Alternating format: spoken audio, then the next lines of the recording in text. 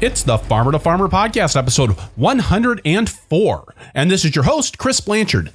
Mike Brownback farms at Spiral Path Farm in south central Pennsylvania with his wife, Tara, and sons, Will and Lucas. Spiral Path farms over 70 acres on more than 300 acres of land that they own, serving 2 farmers markets and a 2,000-member CSA and a substantial wholesale business with Wegmans grocery store.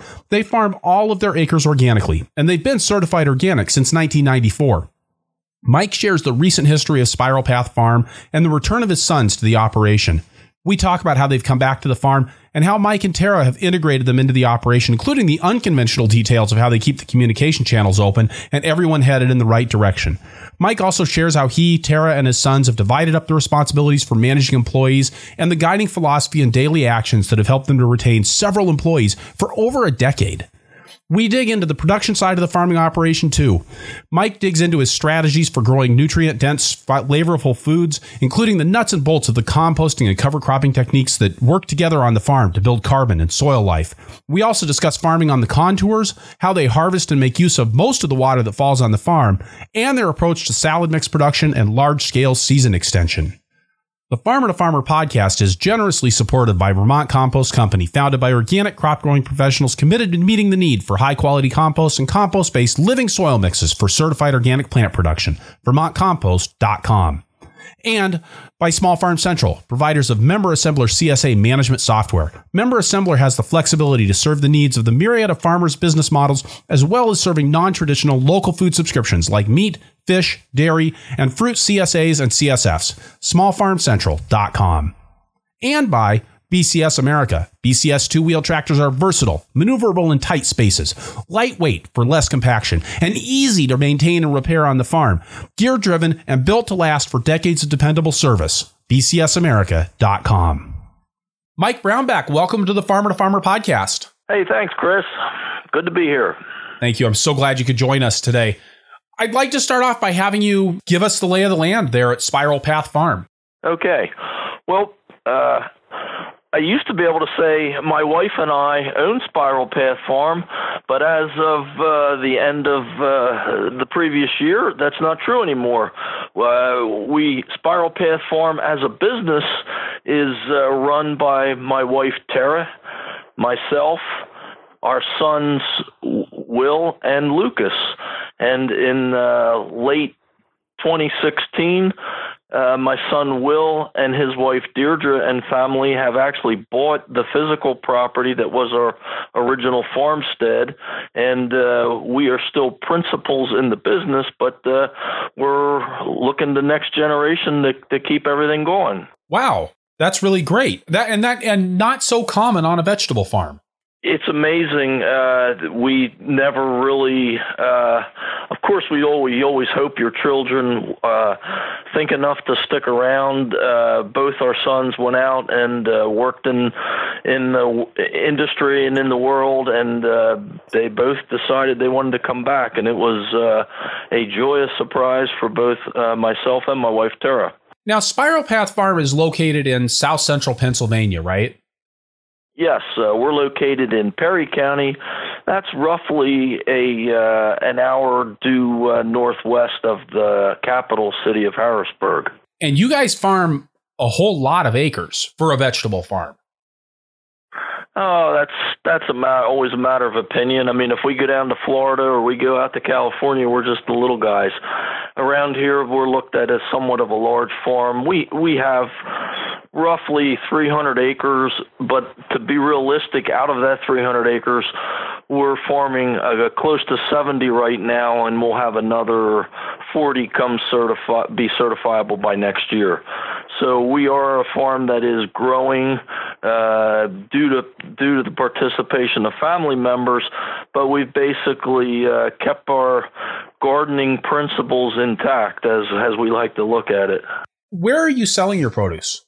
Well, when we started to grow produce, particularly certified organic produce, back in the early 90s, we were previously actually farrow to finish hog operation.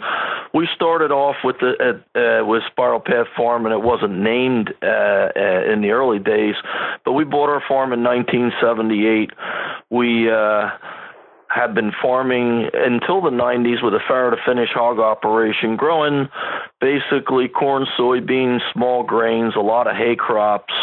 And we started reading Acres USA, and that really saved us. I mean, we were just about went broke when interest rates hit 18% there in the early 80s, late 70s.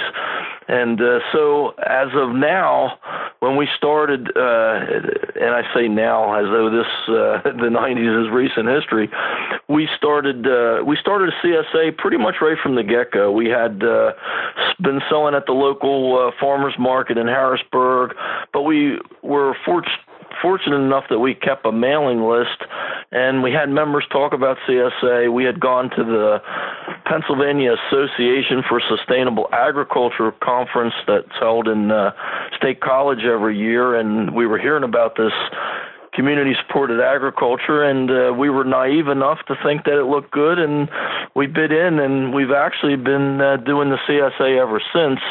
In addition to that, we've always sold some produce on the wholesale market and some actually at farmers markets.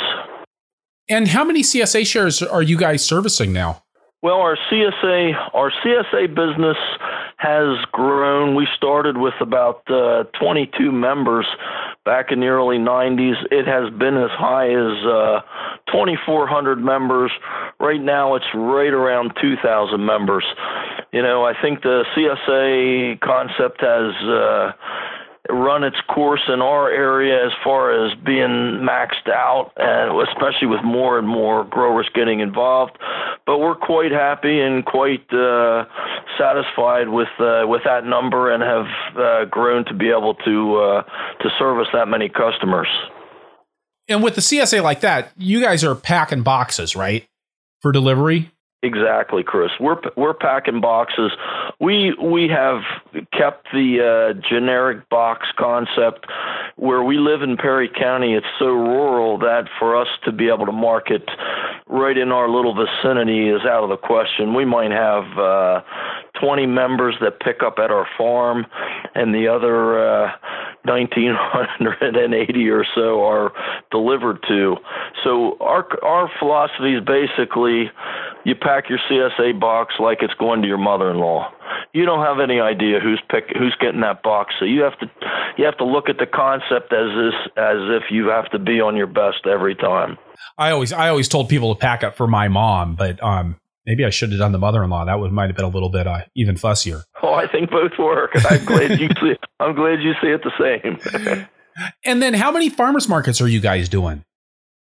Currently, we're doing 2 farmers markets in the Washington D.C. area, and we also have CSA drop-off sites at those markets, so it works well for us.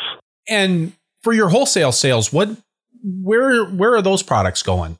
Well, in our wholesale market, it's been a real adventure. You know, when we first started selling to Tuscarora Organic Growers Cooperative. The cooperative is about an hour and a half west of us. We're still members of the cooperative, although we don't sell to the cooperative anymore, but it was a great starting place for us to understand packing standards and uniformity and those type of areas. We started selling to venues like Whole Foods, to Albert's Organics, a lot of the major wholesalers in our area that were actually selling to distributors and to retailers. And then about 14 years ago, we started selling to the Wegmans company, and Wegmans has been a real boon to us because they see the industry very similar to how we see it, and they don't treat us as if they want to be parasitic. In other words, they're not trying to buy for the lowest price. They're looking at the big picture. They want quality and consistency, and also be able to tell a story about their growers. So Wegmans is a name that out here in the Midwest, where I'm broadcasting from, we hear that, and I think it always sounds like you all in the Northeast know exactly what you're talking about. Can you tell me a little bit more about Wegmans? Yeah, I would love to tell you a little bit more about Wegmans, Chris. Wegmans is a family grocery chain now. I'm going to use the word chain. They basically started in the Rochester area. Probably, I think they just celebrated 100 years, and it's been a family-run company from the get-go. You can't go buy stock in Wegmans like you can in Whole Foods or some of these other retailers, but they have really focused on meeting the needs of their customers, really trying to identify food trends, making food exciting, and really having a philosophy that I resonate to, which is you basically you want to treat your customer as well as you can, and it's okay to make a profit, but in the process you want to hold to your values. And it's my understanding that they've done a lot to support organic farming in your region. Wegmans has done well to support not only organic but even their conventional growers. They were probably one of the first chains to mandate the food safety certification, which sounds so onerous if you haven't done it, but I mean they actually supported all the growers to get GAP or harmonized GAP certified, and they even send us a check every year to help defray the costs. So I mean, just instances like that, they are supportive.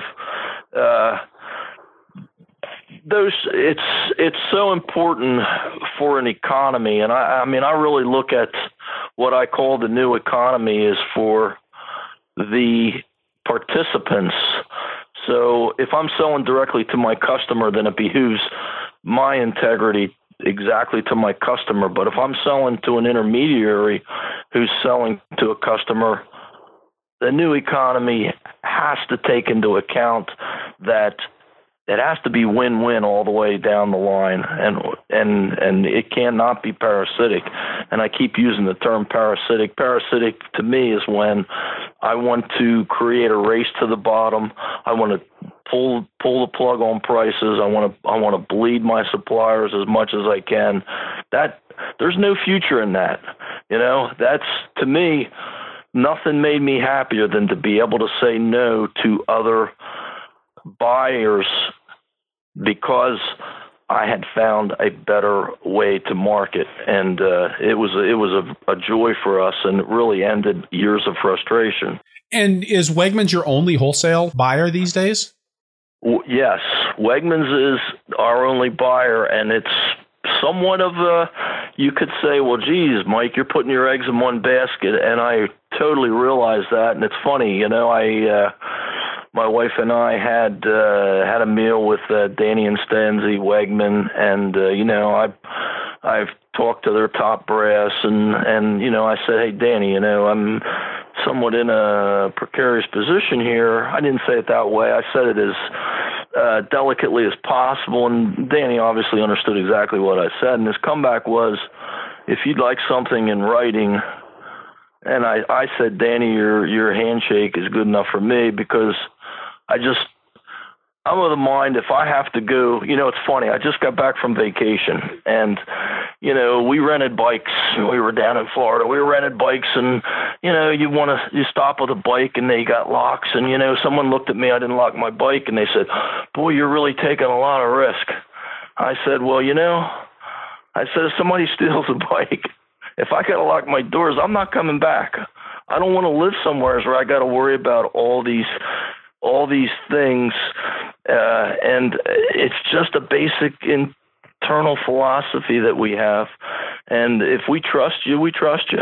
Can you tell me a little bit about how those sales break out between the CSA and the farmers markets and the wholesale sales?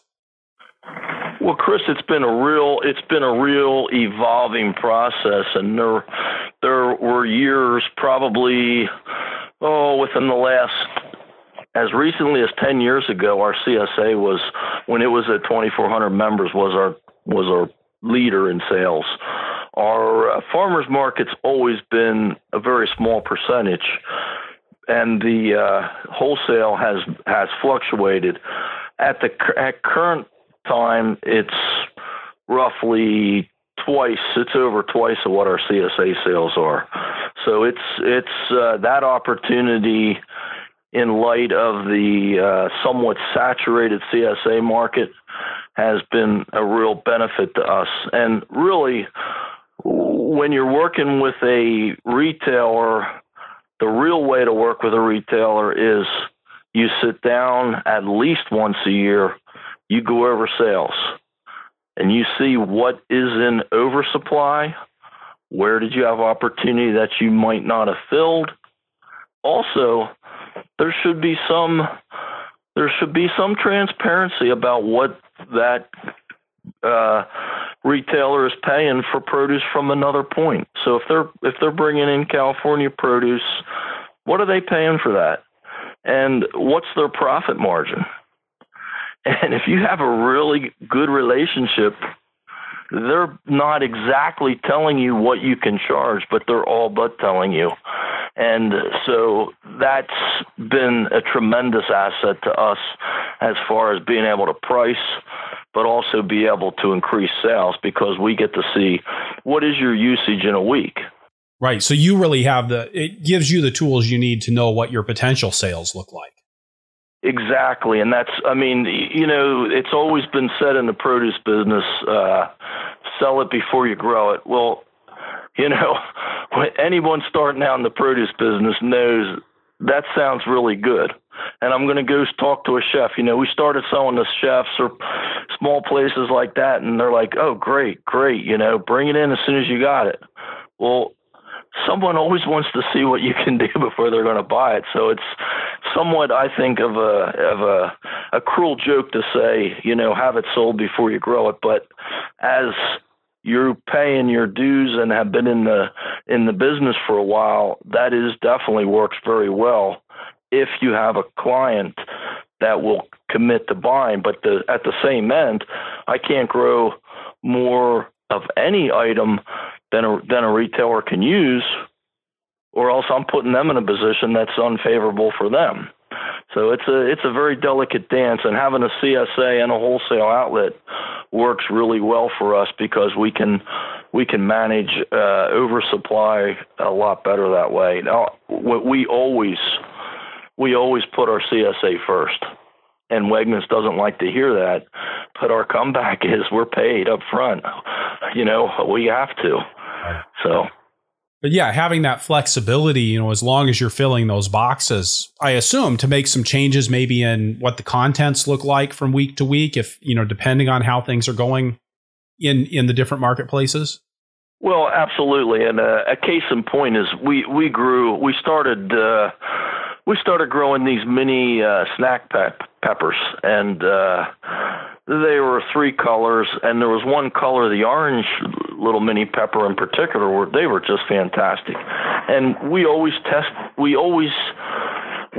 know what to grow for the future by growing for our CSA. Our CSA is really our real taste test. And if we can get something that the CSA likes, and we have a lot of members like it, we have a very good chance of succeeding with that in selling it to a retailer. And so it's a way that you can also help your retailers keep an eye on trends as well, or identify opportunities that maybe they didn't even know existed. That's absolutely correct, and that is the value of a working partnership. We'll take something and say, "Hey, taste this," and you'd be surprised if you're really trying to take care of your customers all the way down the line. And the listeners that have the farmers markets and the CSA know how important taste is. But when you introduce that concept at the retail end, it provides opportunity for those of us that are putting the effort in to select the proper crops, and also treat our soil in such a way that we're enhancing flavor. So tell me about that, because I know that's something that you really emphasize on your farm is nutrient dense food. But I'm assuming when you say, treating your soil in a way that emphasizes flavor, that those are two things that go hand in hand. I would sure like to think so. I've been really fortunate that by sheer chance I was introduced to Acres USA back, as early as 1980, and even when we weren't farming in a total organic way, we were making strides to improving our soil. And, it's been for me, I'm in my 60s now, so I've been doing this for a long time. And it seems like at some viewpoint, it seems like progress in soil improvement is incremental. But I would have to tell you that in the last 10 years, we've really come a long way. And I think this focus on cover crops that has just burgeoned. I mean, in our state of Pennsylvania, the cover crop revolution extends far beyond organic growers or vegetable growers. And you can come in our state in the wintertime and you see a lot of green. If there's not snow on the ground, there's a lot more green than you ever saw. So, I mean, that's a basis. One of the other key things we did is we make our own compost, and we make our compost with about 40 acres of fallow ground on our farm that is not conducive to growing vegetables. We mow it once a year either late August or in September, and we use that as the foundation for our compost. So we actually make our own compost on farm. And one of the other reasons that we do that, Chris, is I really do not want to support factory farming, particularly in the animal concept. And I kind of cringe when I hear growers say they're putting poultry manure on and, all these different ingredients that come from what I call a failed agriculture. I do not want them to be the inputs to improve my soil. And I kind of question if they even can improve your soil. I hear stories of people putting large amounts of some of these products on, and some of them contain GMOs or this and that. And, they say they can't detect GMOs out of manure like that, but philosophically, I do not want to support that industry. So I don't mean to jump negative about it, but I think making the compost and then taking soil tests, and we follow pretty much an Albrecht method of balancing our cations.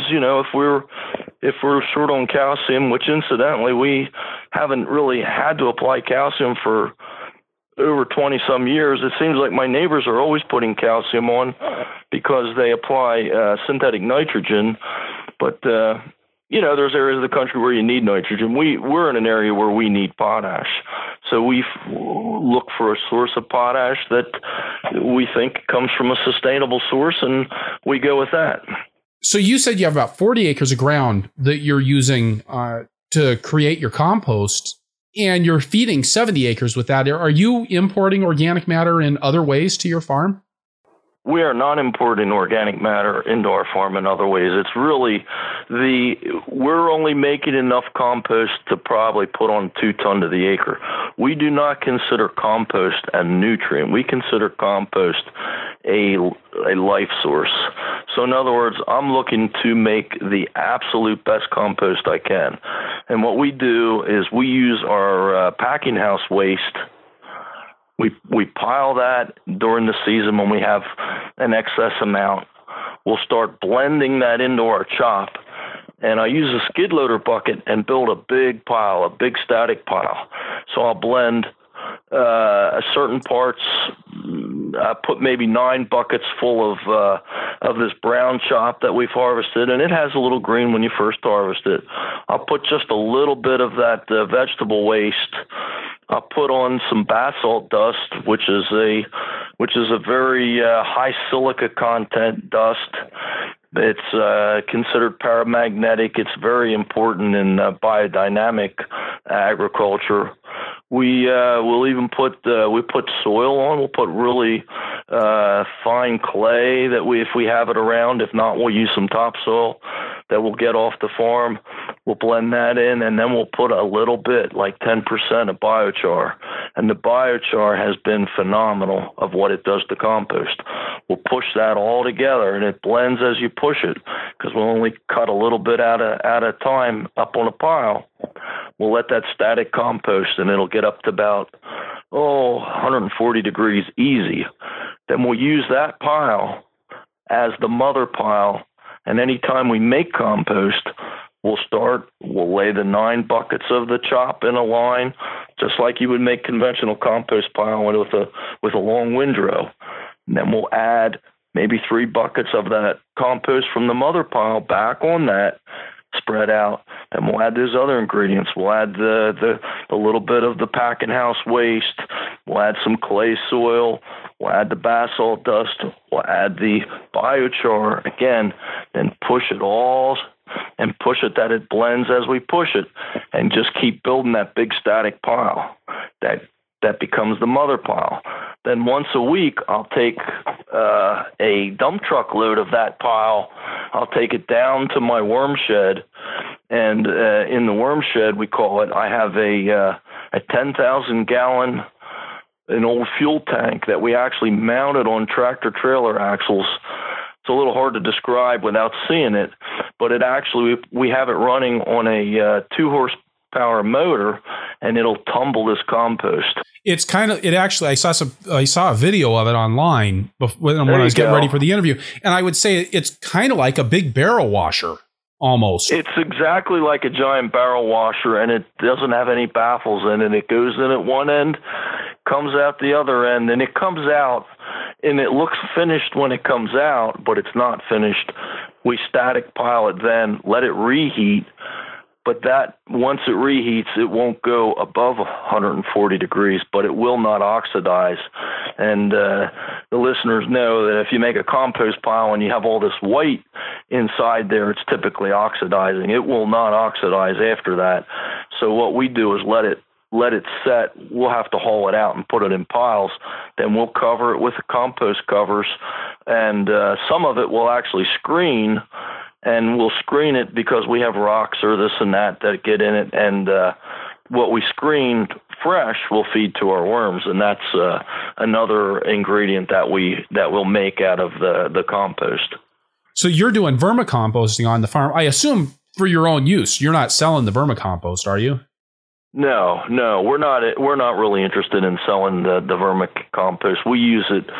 We use the most of our vermicompost to make our potting soils, and potting soils just really do great, particularly if when we make the vermicompost, we're putting this green compost on the top. We have a top-down system that we harvest underneath. Then we'll put something like azomite on there. We use some clay, real fine clay dust. And we let that run through. We'll keep it the right moisture for the worms, and that really works great in potting soil blends. And you guys are making your own potting soil there on the farm, then? Yeah, Chris, we've been making our own potting soil from the get-go. I think it's the old pig farmer in me. I'm used to grinding feed and making those kind of things ourselves, and we've just kind of continued on making the potting soil, and we try to make as much of those kind of items as we can ourselves. Obviously, though, with a huge amount of care going into the ingredients that you're putting into them, I mean, what you've described is I haven't heard of a farm doing a composting operation quite like what you're doing. Well, it's interesting. I would have to say that one of my goals, and this is, I can look back in the early 70s when I actually started to garden with my grandmother, and I'm reading Organic Gardening by Rodale, and, this concept of compost I was quite taken with it. And when I had the pigs, I could never make good compost. Pig manure was so wet, I just didn't have the knack. And it seems like all of a sudden I can make compost, and it's sort of meditative to me. I get up in the morning, and I used to go do the chores and feed the pigs and this and that. I'll go over to the farm, and I spend maybe 20 minutes a day. I'll dump the garbage. The owner of the company dumps the garbage and makes the compost, and I love doing it because I know it is the backbone of our fertility, that along with the cover crops. And I would have to say, if someone said to me, you can only do one thing for soil fertility, the cover crops would be my first preference, and the compost number 2. That's really interesting to me. So tell me about how you're integrating the cover crops into your vegetable operation. Okay, I'd love to. It's funny. We're friends with Klaus and Mary Hal Martin. They're grain growers up in Penn Yan, New York, and we get together. We see them at conferences here and there, and and Klaus he said, "You're doing compost?" Yeah. He said, "Well, when are you applying it?" I said, and this was some years back. I said, "Well, I'm putting it on before, sort of pre-plant when we plow down." He said, "Try putting it on your cover crops." And I thought about it, and I realized, yeah, I'm trying to increase biomass. So what we do is we take that very high-quality compost, and we go out in the spring after the ground's thawed. Of course, this January the ground is thawed, but after the cover crops come back out of dormancy and they're starting to actively grow, to the extent that they're covering the ground is what I like them to do. I like them to cover the ground. So I'll go out there and I use like an old, we have an old Stolzfus wetline buggy that we use that we can put on the 2 ton per acre with that and spread it with 2 passes on our 40-foot wide fields. And we want it that it'll cover the cover crops. So the sun will not oxidize. The sun will not work on that compost. We want it to get in. Now, obviously, you're going to get some that the sun's going to shine on, but the goal is that those microbes, those fungi, your bacteria, you want those to be able to be assimilated in the soil. And if you have any kind of worm population or even the microbes themselves, they'll come up out of the soil, they'll work that down. And next thing you'll look at your cover crop and you'll think, geez, the last time I looked at this, say I had, say my cover crop was rye and hairy vetch, what you'll see is that rye becomes less dominant and your the legume component becomes more and more vigorous.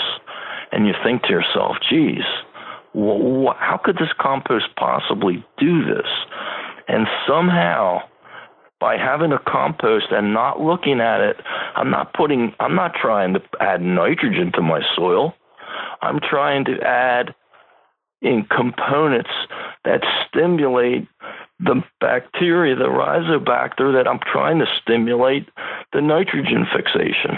And I have to say it wasn't intentional, but it's something that I discovered, I realized, and I take pictures of it. I'm so amazed. In the fall, it's grass dominated, because really in the fall you're actually gathering those nutrients that were left in your soil from your previous crop as far as the nitrogen goes. But then at spring wake up, it's slowly shifting over, and you use your compost to stimulate the nitrogen component of your soil, and it works like a charm. The other thing it does is increases your biomass, so that when you plow this under, or you work it in the ground, you have less weeds, because you're not putting this on pre-plant with something that can stimulate weeds. Now, the higher quality composts are not supposed to stimulate weeds, but timing is everything, and I think putting that on earlier is definitely helps with reduction in weeds. Are you rotating your cover crops with your vegetables, or is it something that you're doing as a follow-on crop and growing vegetables on every acre every year? We attempt to get cover crops on as much of our ground as we possibly can. The exception would be some of the fields that we have in plastic, some of our late salad crops that are on plastic. But the system that we really like is, we like to come in, if we come in early, and early for us is the end of August, beginning September, we like to first start out growing something like oats and a legume. It could be sun hemp, could be peas, it could be there's a new one if I could just remember what it was like some kind of chickpea that we really like, and they winter kill. So we want our first cover crops are going into crops that we intentionally seed to winter kill. That way in the spring, I have so many growers say to me, Mike, I got these onion maggots. And I said, oh, you plowed under a green cover crop? Yeah. How'd you know? Well, something like maggots loves decay. So you want to, in the spring, if you're putting in crops that are sensitive to maggots, you want to reduce your decay. So you want to have it pre-decayed by something that intentionally winter kills. The other type of cover crop scenario that we do, we grow a lot of brassicas in the fall, and we grow them on bare ground. We grow those on bare ground because at last cultivation we overseed, and we like to overseed with a blend of crimson clover, a little bit of hairy vetch, and either rye or triticale. Triticale we're starting to like. It's a little less vigorous and lets our legumes become a little more dominant. That's a crop, and we love to harvest those brassicas in a way that we never harvest the top. Now, once in a while, we'll come in and we might need the top. But if we can harvest just leaves and leave the critical growing point, stay alive, and they make it through the winter, a winter like this, they will make it in the spring. And what happens is we let that grow out. We'll let those crops grow out. We want those brassicas to flower. We want every bit of biodiversity that we can generate. We want to see every kind of bee in there, any kind of biocontrol. We found that those brassicas, and we do not know why, in the spring when they start taking off again, they do not attract the flea beetle. What is it about these overwintered brassicas that on our farm we have a reduction in flea beetle? We sort of like that, and we know that that becomes a not quite shoulder tall but very, very tall crop. We'll flail chop that as we need fields, and then we'll put those particularly in tomatoes and crops like that are heavy feeders. Then the crops that we have that are typically solanaceous crops, like your tomatoes, your peppers, your eggplants, we'll typically take those out in September, October. It's getting a little bit late to do anything but hairy vetch, but we use the rye, the hairy vetch, and we've been adding the crimson in, and we found that the more diversity in these cover crop blends, the better that particularly the crimson clover, is more likely to survive because you thin the seed down. I think we had been overseeding it, and we'd get some smothering, not really winter kill, but actual smothering. That's really interesting. That you say you get the more diversity in the mix, you get better survival. Oh yeah, that's been documented, and it's been documented in drought and in cold. Now, you guys aren't farming a whole lot of what I would think of as traditional vegetable land. You're on a lot of hillsides, right? Chris, we're definitely on hillsides. We are definitely on ground that is not. Let's face it. Our generation of farmers that did not inherit farms, we had to get what we could, and by serendipity, by the grace of God, by whatever, the ground that we got, there was enough on it that it is productive vegetable ground, even though it's not ideal, even though it's stony, even though it has slope, even though it has clay. It works for us. So it behooves us to be real stewards of the land and to do everything that we can to minimize erosion. And we learned about that. I learned about that the first year I farmed back in 1978, and I plowed up a bunch of ground, and I hadn't a clue what erosion was. I didn't know any of this stuff. I learned it all the hard way, and I think really at the end of the day we all do. And we have land that's challenging, and I love the earth. I love the land, and the last thing I want to do is put it in a position that it doesn't prosper.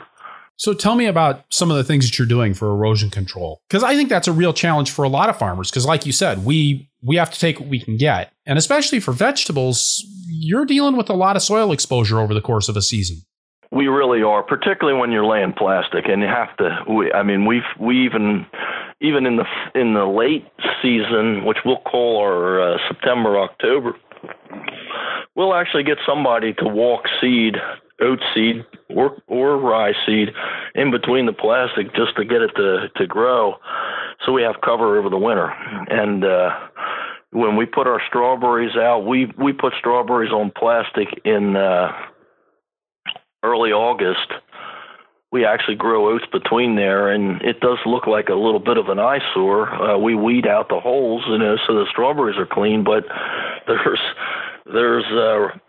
oats growing, as tall as oats get right between the plastic, and we try to do things like that. But we also farm on the contour. We've done a lot of work with our machinery that we can farm on the contour.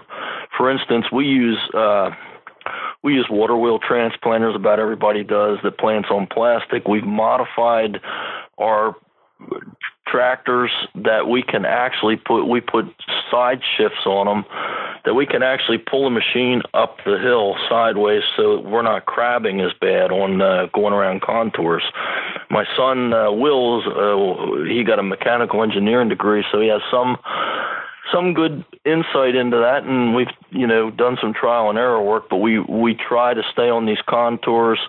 We also subsoil a lot. We probably subsoil more than the average growers do by opportunity. So if it's a dry year, like last year was a very dry year for us, well, we subsoil. We want infiltration. We want to increase that infiltration layer. We want to build our topsoil depth. If I were a no-till farmer, I would be using more and more tillage radish. The daikons, we use some. I'm a little hesitant to go too wild on daikon radish because of all the brassicas we grow, but they work really well as subsoilers also. And we also have green, in other words, sod roadways about every 40 feet. So we try to lay our plastic tight. We lay it on 5.5-foot centers, which is very tight, particularly on hills.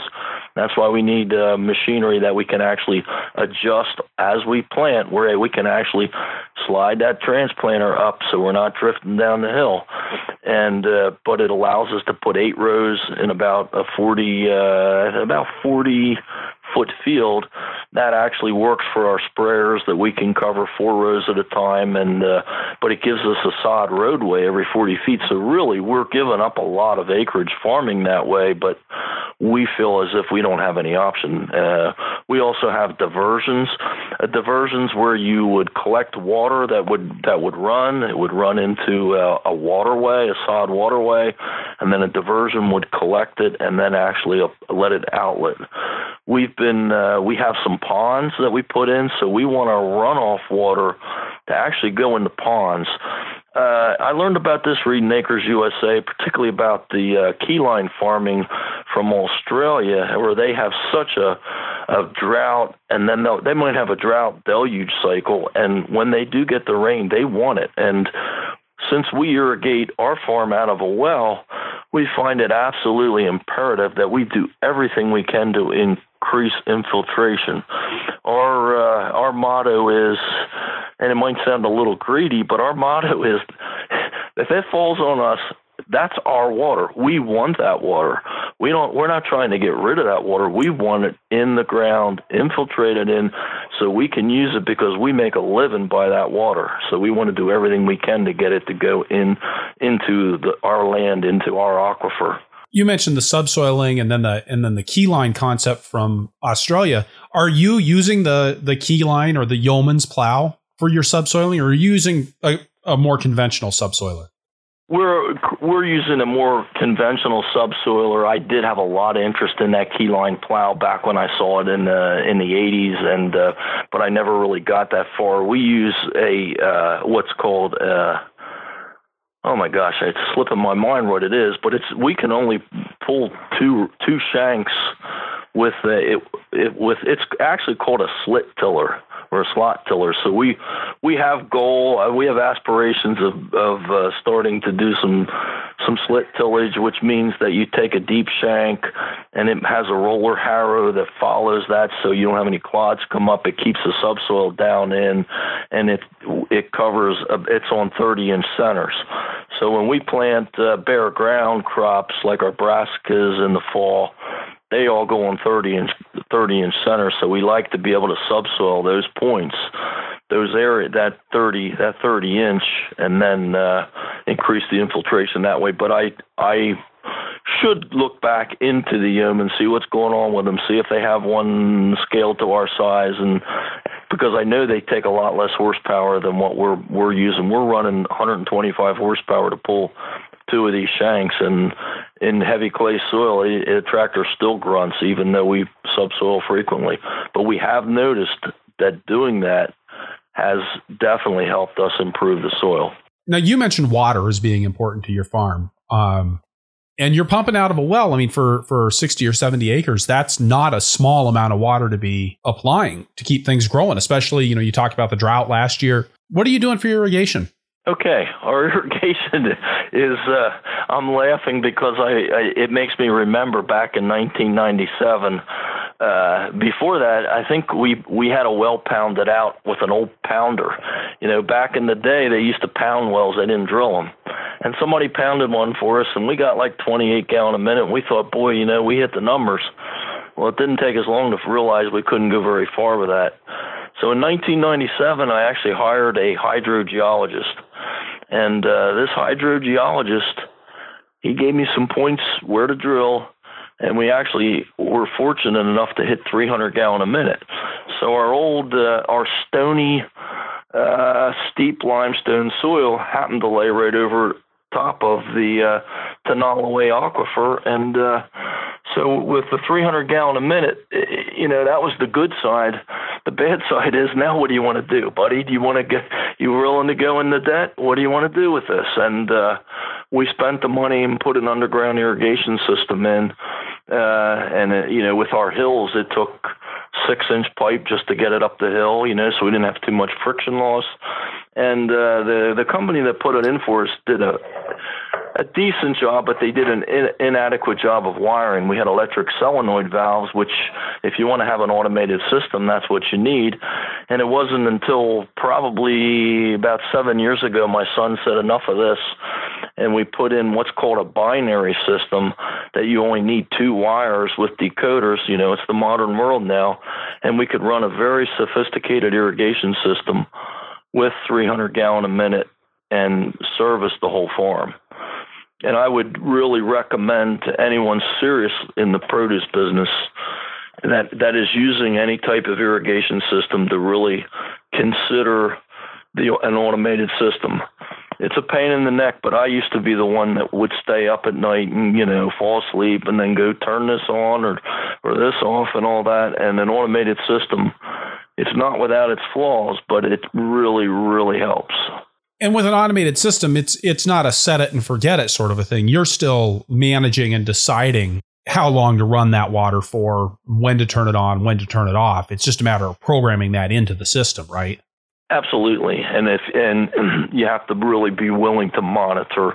And I keep telling my son that. I keep saying, it's so important that, if you've got this set for 1 hour, 2 times a day in dry weather, you're growing cucumbers, and you got to be checking that ground and making sure that you're putting not too much and not too little. And one of the challenges we have is we have 2 distinct soil types. We have an Elliber, which is the real stony but very black soil that's well drained. And then we have a Hagerstown silt loam, which is a fairly heavy limestone clay soil. And the heavier the soil, the more imperative it is not to overwater. And invariably, we overwater, every year to some extent. And, we're working on our game like everybody else, and that's to fine tune and to really get to know what is the right amount, the optimum amount is the goal. You mentioned monitoring the water and how wet the soil is. Are you using fancy tools for that, or are you just reaching in and grabbing a handful of soil? That's interesting you bring that up because my son Will's been really wanting to get some kind of gizmos, and I said, "Oh, Will, I fooled around with those, 10 years ago, and I never really got far." I personally think that if you can't feel it, I don't know if an instrument's going to help you too much. You should learn to know what it is, but it would be great to have the verification of instrumentation. I look at instrumentation as teaching you what your senses should know.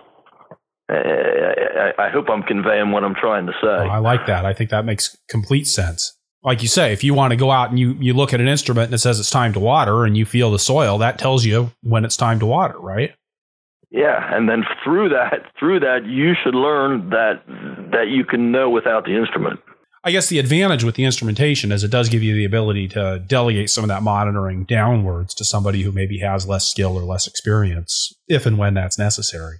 Well, also what you said about downwards is really important because, my hand's only going in a couple inches and what is going on down there. But one thing that we really find, and this is critical to our success, particularly in these dry years. Say we have a crop like zucchini, squash, or cucumbers, crops that use a lot of water when they're growing. We have to, you're pumping water to them. Well, the day that they're done, if we can, we like to chop, we like to lift, and we like to get that plastic out. And everybody's tired, but that's what we like to do because we have all that moisture left. And guess what? We're going to go in there. We'll put a little top dress fertilizer on there. We'll work that ground. Then we'll plant our brassicas. And I love putting my brassicas in with a water wheel transplanter. We use a water wheel transplanter, and we space it that it's 30-inch wide. But the other thing we do is we put an inner tube over the punches so that if they get wet from running the water, the mud doesn't plug everything up. And then we don't water them. There's enough water left in from that previous crop being irrigated that you get a great rooting system. Those crops are going to go down, and we find we have very little flea beetle problems if we follow that. As soon as you start putting water onto those little baby crops, especially in a dry year, here come the flea beetles. Ooh, got moisture, got humidity. Let's go get some of that. And so we love to glean the moisture of a previous crop into those fall crops.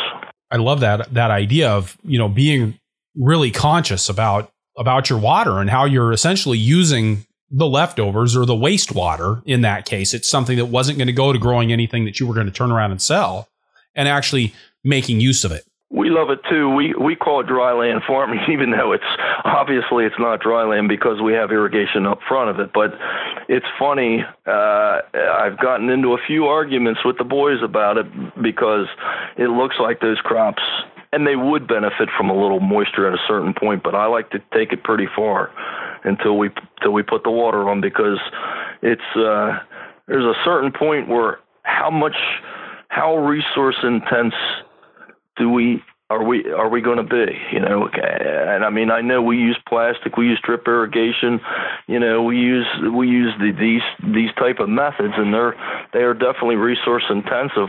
Wherever we can conserve, I think it behooves us too, particularly if we're not negatively impacting our yields. Well, and I think there's also something to be said for like you pointed out, training those plants, saying, hey, the water's not right here in the root ball. You're going to have to work for it, because that actually sets them up to have a bigger root system and to be a little bit more robust and able to handle things for themselves rather than just having it spoon fed to them. Well, you're exactly right, Chris. And one of the other components to that is timing those transplants, that you have the right age transplant. And I think we've all had some issues with that over the years. We really are, every year we go over our schedules and we say, we started measuring days in the flat. And, if it's kale and it's in the flat over 5 weeks, I seeded it too early. and so what I'm trying to say is, that stresses that plant. It gets that tight root ball. It takes longer to even get out of that. If you can catch these plants at the right time and timing, and I know there's weather conditions and everything else happens, but in an opportune is to have that transplant at exactly the right stage of production where it takes off with as little stress as possible. Are you hardening your transplants off before you put them out in the field? We harden our transplants for the early part of the season. So if we're putting lettuce out, like we like to put lettuce out last week of March, first week of April, that'll be hardened. Once if that lettuce is going out the end of May, it doesn't really need to be hardened. Same with tomatoes and peppers. We want those really hardened the first wave. After that, that hardening is not, you don't have the weather and you can only harden with water. Well, we have irrigation and we're not really going to withhold water. So we want optimum timing is more important. And we found as our potting soil making has improved, that our transplants take less time to mature. So we had to really modify our days to being able to pull plugs based on the quality of the potting soil and how fast we could grow a transplant. So Mike, just to pivot back to the irrigation a little bit. Hey, was that a pun intended or not? Oh, that was good, actually, wasn't it? It was unintended, but I'm a Latin student from way back, so I'll take them whenever I can get them. Right there, you go. Okay, so are you doing drip on bare soil, or you guys have that automated irrigation system working with overhead irrigation as well? There was a time when we were fooling around with the drip on bare soil and burying it, and it's turned into such a nightmare trying to plant on the drip and get the depth just so, and then pulling it out and getting it wrapped up, that we went bare ground. So when I'm saying we're putting broccoli out the last week of July after a cucumber crop, it's going to be overheaded typically sometime in September when it's starting to get up to that size. And we have that on the same system that our drip is automated, so it can go on and off automatically. Now, when you do a system like that, particularly if you're using Watergate pipe or aluminum pipes, you got to check them. You can't say, well, it rained, I didn't need to use these pipes for 10 days, and then you're just going to flick the switch and turn it on. That's a great way to create erosion problems, and we've done that. And we've been to the school of hard knocks of not monitoring our overhead irrigation and know that it has to be, you have to keep an eye on it. But yeah, it's no big deal to have that hooked up to an automated system. So Mike, with that, we're going to stop here, take a break, get a word from our sponsors, and then we'll be right back with Mike Brownback from Spiral Path Farm. Perennial support for the Farmer to Farmer podcast is provided by Vermont Compost Company. Vermont Compost potting soils are a really special product. I used Vermont Compost Fort V as a blocking mix and a potting soil for over 12 years on my farm, and we grew some great transplants with it. And I mean, really great transplants year after year, and we save time, money, and management hassles compared to mixing on our own. At a time in the organic movement when we're seeing more and more companies jumping on that organic bandwagon, Vermont Compost is a reminder of the art and the craft of making a great potting soil. One thing I've always appreciated about Vermont Compost is their ability to put out a consistent product year after year after year. And in something that's subject to as many variables as market farming, it's nice to have something that you can count on. VermontCompost.com. The Farmer to Farmer podcast is also supported by Small Farm Central, providers of Member Assembler CSA management software. Member Assembler makes it easy for CSA members to sign up and for you to manage the process, all in a flexible, easy to customize format.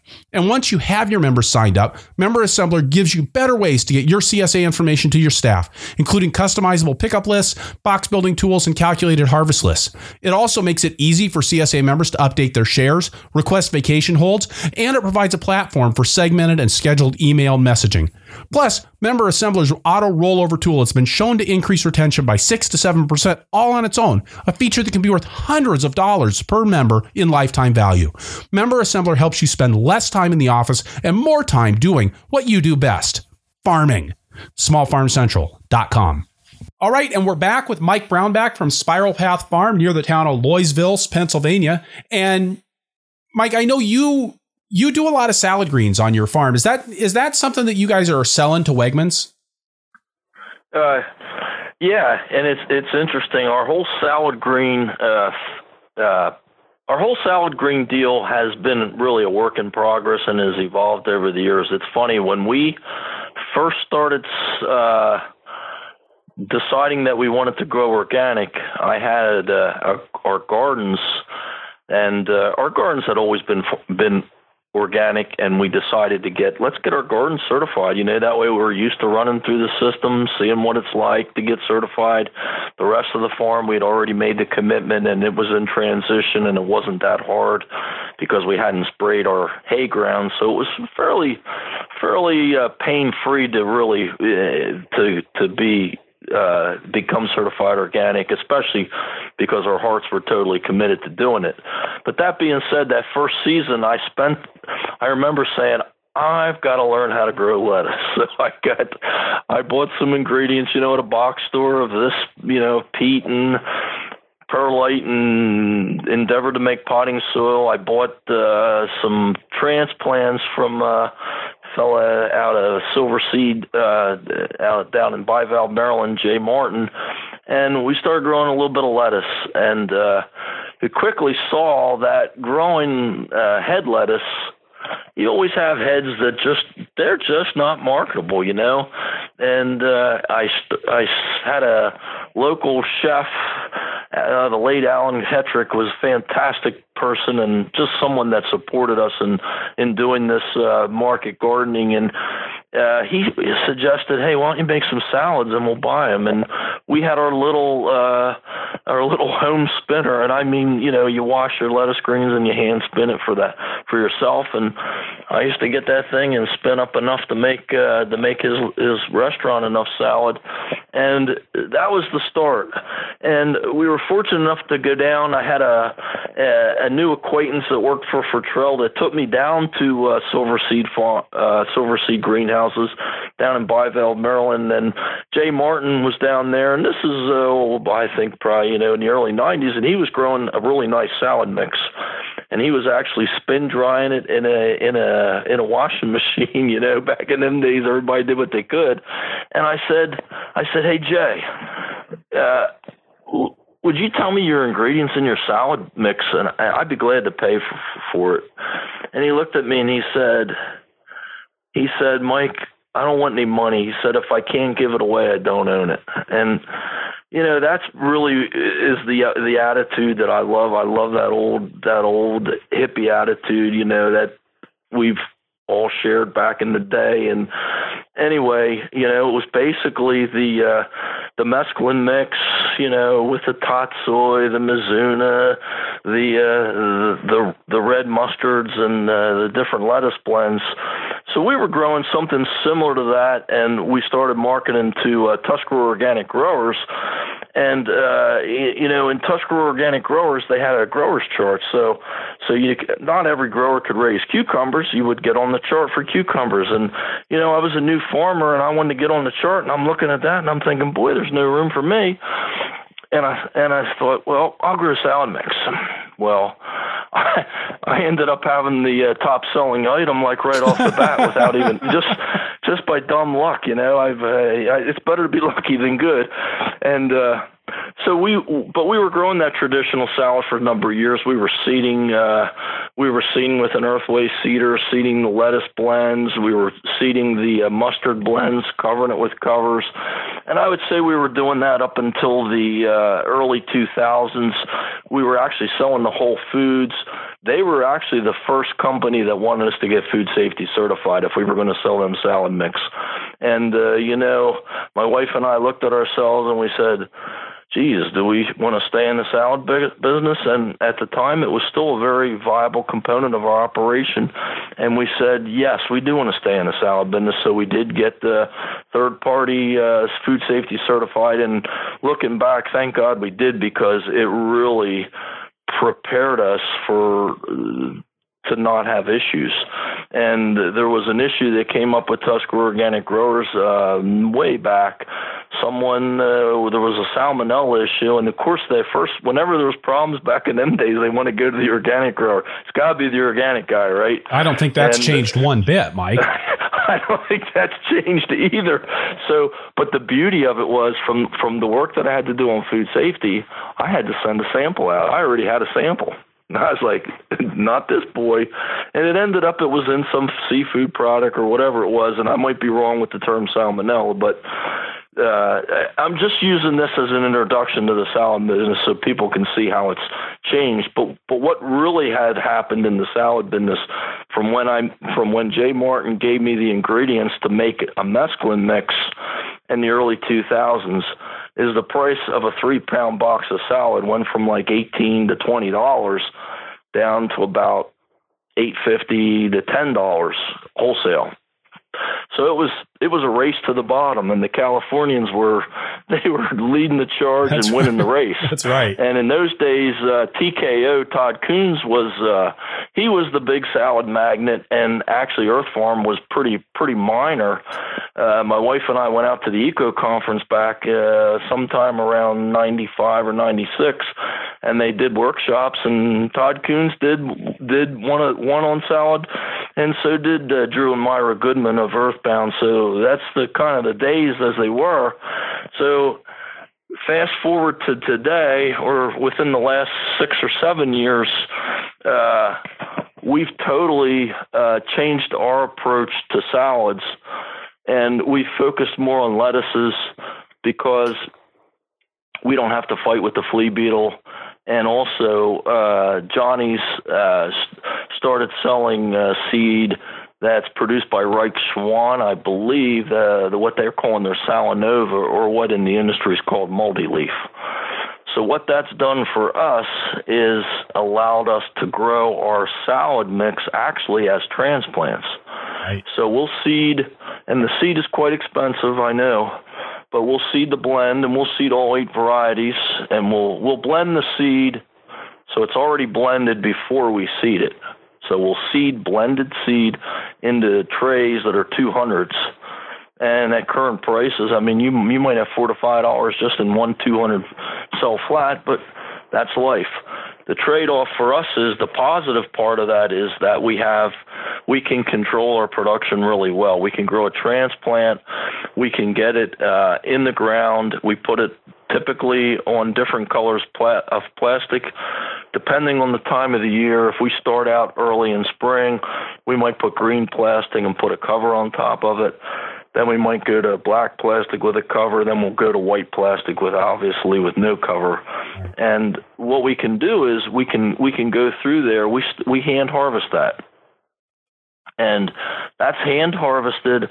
And we take it down. We actually put a really nice salad washing facility in quite some years ago, and it's more than paid for itself now with some renovations. But that's how we grow basically the lettuce type salads.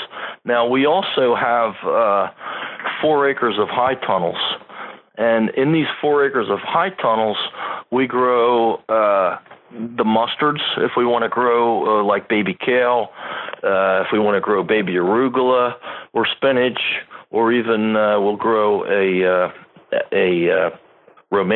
baby romaine blend. Those crops in the high tunnels, we actually use what's called a Frigo rock barrier because we have stony soil. It'll go through. We have 32-foot wide greenhouse. These are cold frames, and they're up to 600 feet long. So we can go through and create 6 beds per house. And then we'll seed that with a Sutton electric seeder. So it's all direct seeded. We'll overhead water that with overhead watering nozzles like you would typically use in a greenhouse. And then we'll actually harvest that mechanically with a hydraulic-driven an Ortomac Italian harvester that has a stainless steel bandsaw blade and a conveyor. So really, there's 2 distinct components to how we grow salads. We do not blend the lettuce with the mustards and make a complete blend. And I'd say the main reason that we don't is that we can't guarantee that we'll have all the items for near as long as we'll have the lettuce blend. But it gives us a great marketing component for our CSA, and we also clamshell these same salads for Wegmans. And I just want to double check that I heard you right. You said 4 acres of high tunnels that you're growing those salad greens in? That is correct. We have 9 tunnels, and they average about 500 feet long. They're 32. They range from 32 by 620 down to 32 by 450. And yeah, it adds up to 4 acres. But we decided, I had been growing in greenhouses for a number of years, so I've done the Troy-Bilt rototiller in the high tunnel, the Troy-Bilt rototiller in the half-acre greenhouse, and I'm getting in my 60s, so I've been there, done it, and I realized this is the whole thing about labor. Any endeavor, the harder something is to do, the less likely it is to get done. It's just the way it is. When I saw that we could roll up gable ends and we could actually buy frames that could stand up to 30-inch snowfalls without heat, I said, this has got promise. Now I got cash flow, because when you're in business, we have 40-some employees in the peak of the season. We have some employees that are year-round. We have health benefits for the year-round employees.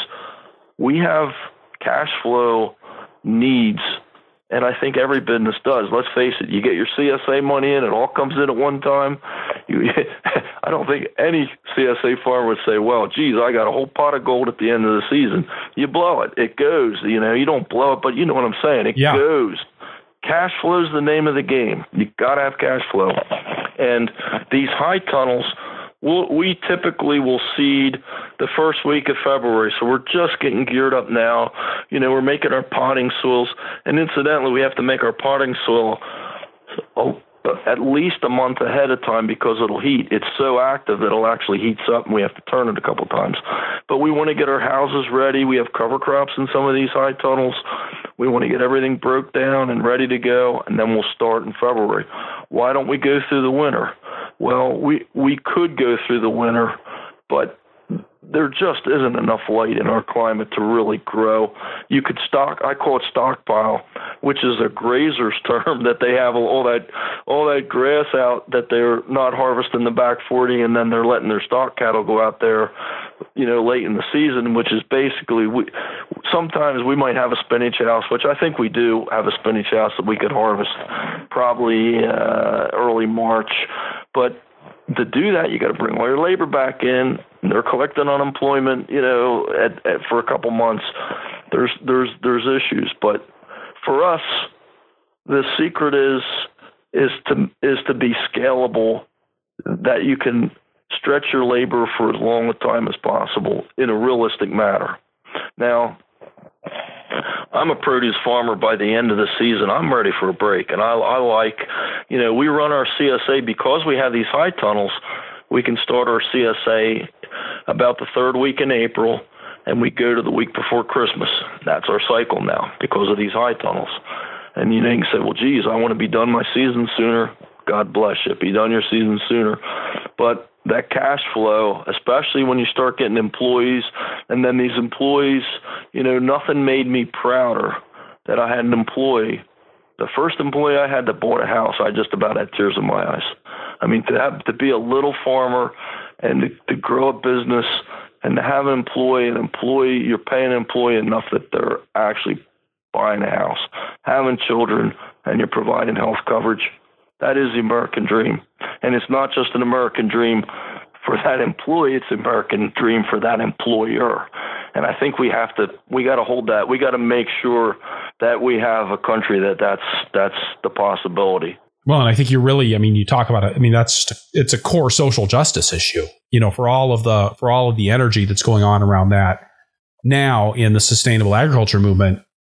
I mean, really, social justice comes down to paying your people enough and giving them consistent work. I mean, those are, I think, the two most important things. Well, they really are, and we've really struggled with with apprenticeships. We've always paid our apprentices, and one of the pitfalls of paying apprentices the same rate as your other workers is you expect a lot out of your apprentices, and you expect maybe at the expense of what you could teach them, and it's a very delicate balance, and I do not know the answer to that, but I know that there's young people that need to learn, and I know that there's businesses that need employees. So we're working on it. So on the subject of employees, again, leafing through your website, I noticed you have a lot of people who've been with you for a really long time. And of course, you've also got your kids back on the farm. What are you doing right, Mike? I think that my wife, Tara, and Tara is really the human resource person. I'm the person that really, I don't like people that much. I like animals. I like plants. I love the earth. I really do not like managing people. But because I know my nature, I would rather err on the side of generosity. It's funny. There's a fellow by the name of Leonard Cohen just passed away. Leonard Cohen was a musician, and Leonard Cohen was a practicing Buddhist. And I read an excerpt. I forget who wrote this. I think the New Yorker did a big article on Leonard Cohen, and I was fortunate enough to read it. And he made this comment. And he was talking about when he was a monk, and he said, yeah, he was a monk. He said he despised everyone, but he was generous, and they believed him. That resonates with me to some extent. I would rather err on the side of generosity in spite of the fact of my weakness in dealing with my fellow man.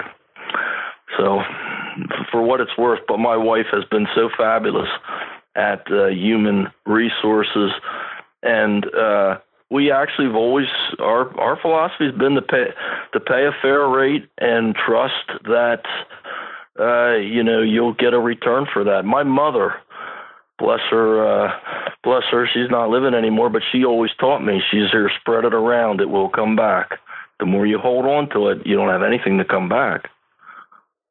I think that's really sound advice. I'm trying to think of a good follow-up question to that, Mike, but I think you just said it right there. I mean, in some ways, you just wrapped up an employment philosophy that clearly works for you guys. How long have the kids been back on the farm? It's interesting. My son, Will, he was working as an engineer, and he was on the corporate fast track, and then he met the love of his life, which is a wonderful thing, and she was from Maine. So they got married, and they moved up to Maine, and he was a carpenter up there. He's a really good timber framer and carpenter. And then 2008 hit, and Maine was really, Maine's got this, if you want to talk about disparity in income, you got these really wealthy people that can afford very high-end carpenters, and then you've got the ordinary people like us that, either do it yourself or it doesn't get done. Well, we invited them down to go on vacation with us. We typically try to go to the Keys. At that time, we were going to the Keys maybe a week or so or two in the winter, and they came down. He helped me put a hot water boiler in the basement to heat the house, running on a wood stove, one of those gasification boilers. And, they left. We all went to Florida. We went on vacation, and we all got along so wonderfully. You know how it is, the sons and the fathers, the father's always too stupid, and the son's always a pain in the neck. Well, they came back, and they never left, and my wife and I are looking at each other, and we're all getting along so good as a family, and they never left, and we're like, now what are we going to do, and I guess my son Will kind of exploring his roots, and he basically just said he wanted to come back, and the same thing sort of happened with Lucas. He was working. He was stayed in the area. He did not have a college degree, but he was working in the area. And it's funny how the grass looks always greener on the other side, and it's good. You know, the Amish have that time they call running around, and running around, you're 14, you're pretty much allowed to do what you want until you join the church. And I think there's a lot of wisdom in allowing the children to sort of seed their wild oats, you know, and you know, some of us don't get past that, and some of us do. And for us to have our children want to come back was just a wonderful thing. But it's not like we sat down and had these beautiful discussions and wrote everything down to minutia. It was pretty much us being accepting and open, and then finding the way as we went along. Now we're far enough down the rabbit hole now that we actually do have documents. We actually have done, you know, real estate transfer, and you know, have worked that into the system. And I'm always interested when kids come back to the farm. Are there structures or systems that you've put in place to make sure that the relationship continues to be good? That is such a great question, and you know, when, you know, earlier in our discussion, Chris, we talked about, you know, that we have a CSA and that we have this account with a retailer with the Wegmans family, and basically what we've done is our son Lucas, he oversees the CSA. So he's taken the newsletter writing, the making sure that we have the right items, the constant attention to that detail, and that's his. And then Will is totally in charge of the Wegmans sales, but he's also in charge. He's also like operations as far as overseeing the running of the farm and the crops, making sure the crops get. I typically am looking at getting the crops in, and he's typically looking at the harvest, at the labor and the harvest. My preference is to deal less and less with labor, and have that delegated in those two venues. Then we also have a packing shed manager that's been with us for a couple years, and he has to deal with everything coming out of the field as far as getting it packed. But then Lucas is in the packing shed with the CSA component, and, you know, making sure that's right. And when we're really, really busy, he might be making sure, you know, getting some help and making sure, like if we want to put some herbs in or something that's totally not on the grand menu of the day, that we get that, you know, we get that accomplished. But we pack and deliver CSA, let me see here, Tuesday, Wednesday, Thursday, Saturday, 4 days a week. So 4 or 7 days we're actually packing and shipping for our CSA. So it's almost full time. So really just in that process of working together, just keeping the channels of communication open, and do you guys meet every morning to figure out the day's plan? Or is it a weekly sit down to see how things are going? We do a lot of emailing. Emailing works really well for us. We will have a meeting. We have a meeting at least bi-weekly, but we do a lot of emailing. And I would say that you find out what works best with the personalities involved. My son Will and I both, we know everything, you know, so one can't tell the other anything. So if we do it in email, we can go back and forth with a fight, and there's not really much emotion expended. as long as you make sure that you read that email in the right tone of voice in your head, right?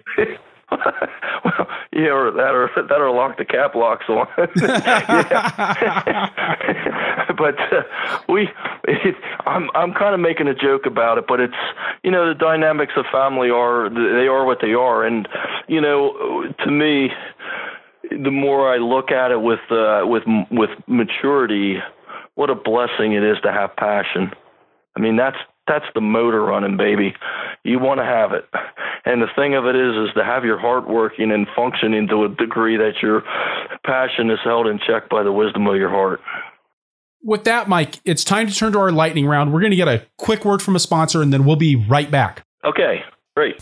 Perennial support for the Farmer to Farmer podcast And support for this lightning round is provided by BCS America. BCS two-wheel tractors are real farming equipment for real farmers. And with PTO-driven attachments like rototillers, flail mowers, rotary plows, power harrows, slog splitters, snow throwers, even a utility trailer, and a new water transfer pump, you've got the tools that you need to get the jobs done across the farm and the homestead.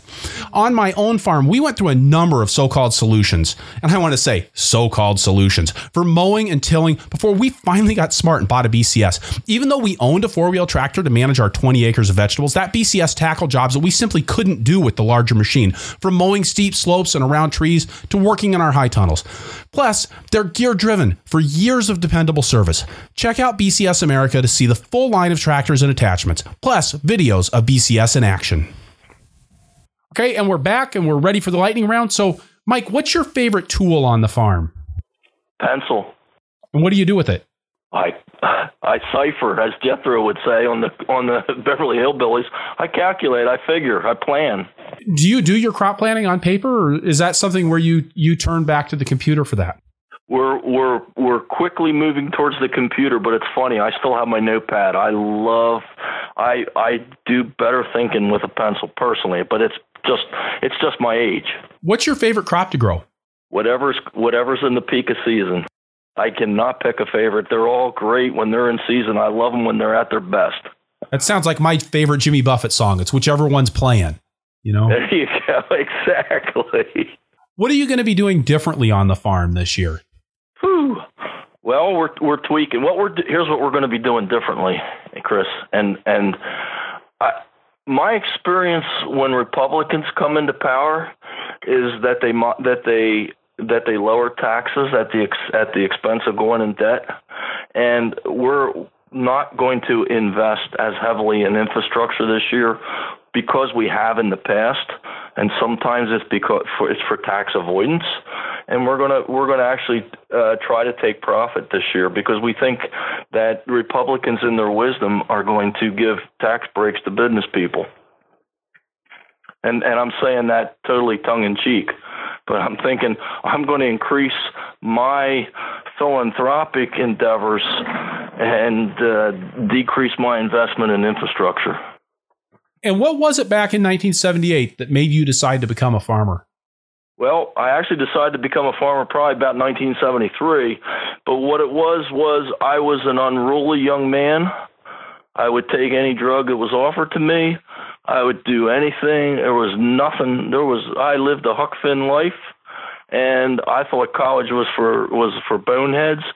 I did go for a semester and fought with the professors, and when I sucked my hands in the soil and felt that earth, it was like I was totally cleansed, and I realized I knew what I wanted to do. And finally, if you could go back in time and tell your beginning farmer self one thing, what would it be? Oh man, what a question that is. That's a fantastic question, and I'm stalling in the lightning round. But I think if I could go back in time, I would say dream bigger, and bigger not being more money, but bigger being more fertile. More possibility. The movement could have grown faster. All right, Mike. With that, thank you so much for being a guest on the Farmer to Farmer podcast today. Hey, it was fun, Chris. I enjoyed it, and you got me on pretty much unplugged. All right, so wrapping things up here, I'll say again that this is episode 104 of the Farmer to Farmer podcast, and you can find the notes for this show at farmertofarmerpodcast.com by looking on the episodes page or just searching for Brownback. That's BROWNBACK. The transcript for this episode is brought to you by Growing for Market, where you can get 20% off your subscription with the code PODCAST at checkout. And by Earth Tools, offering the most complete selection of walk-behind farming equipment and high-quality garden tools in North America. You can get the show notes for every Farmer to Farmer podcast right in your inbox by signing up for my email newsletter at farmertofarmerpodcast.com. Also, I'd ask you to please head on over to iTunes and leave us a review if you enjoyed the show, or talk to us in the show notes, or tell your friends on Facebook. We're at Purple Pitchfork on Facebook. And hey, when you talk to our sponsors, please let them know how much you appreciate their support of a resource that you value. You can support the show directly by going to farmertofarmerpodcast.com/donate. I'm working to make the best farming podcast in the world, and every little bit helps. Finally, please let me know who you would like to hear from on the show through the suggestions form at farmertofarmerpodcast.com, and I'll do my best to get them on the show. Thank you for listening. Be safe out there and keep the tractor running.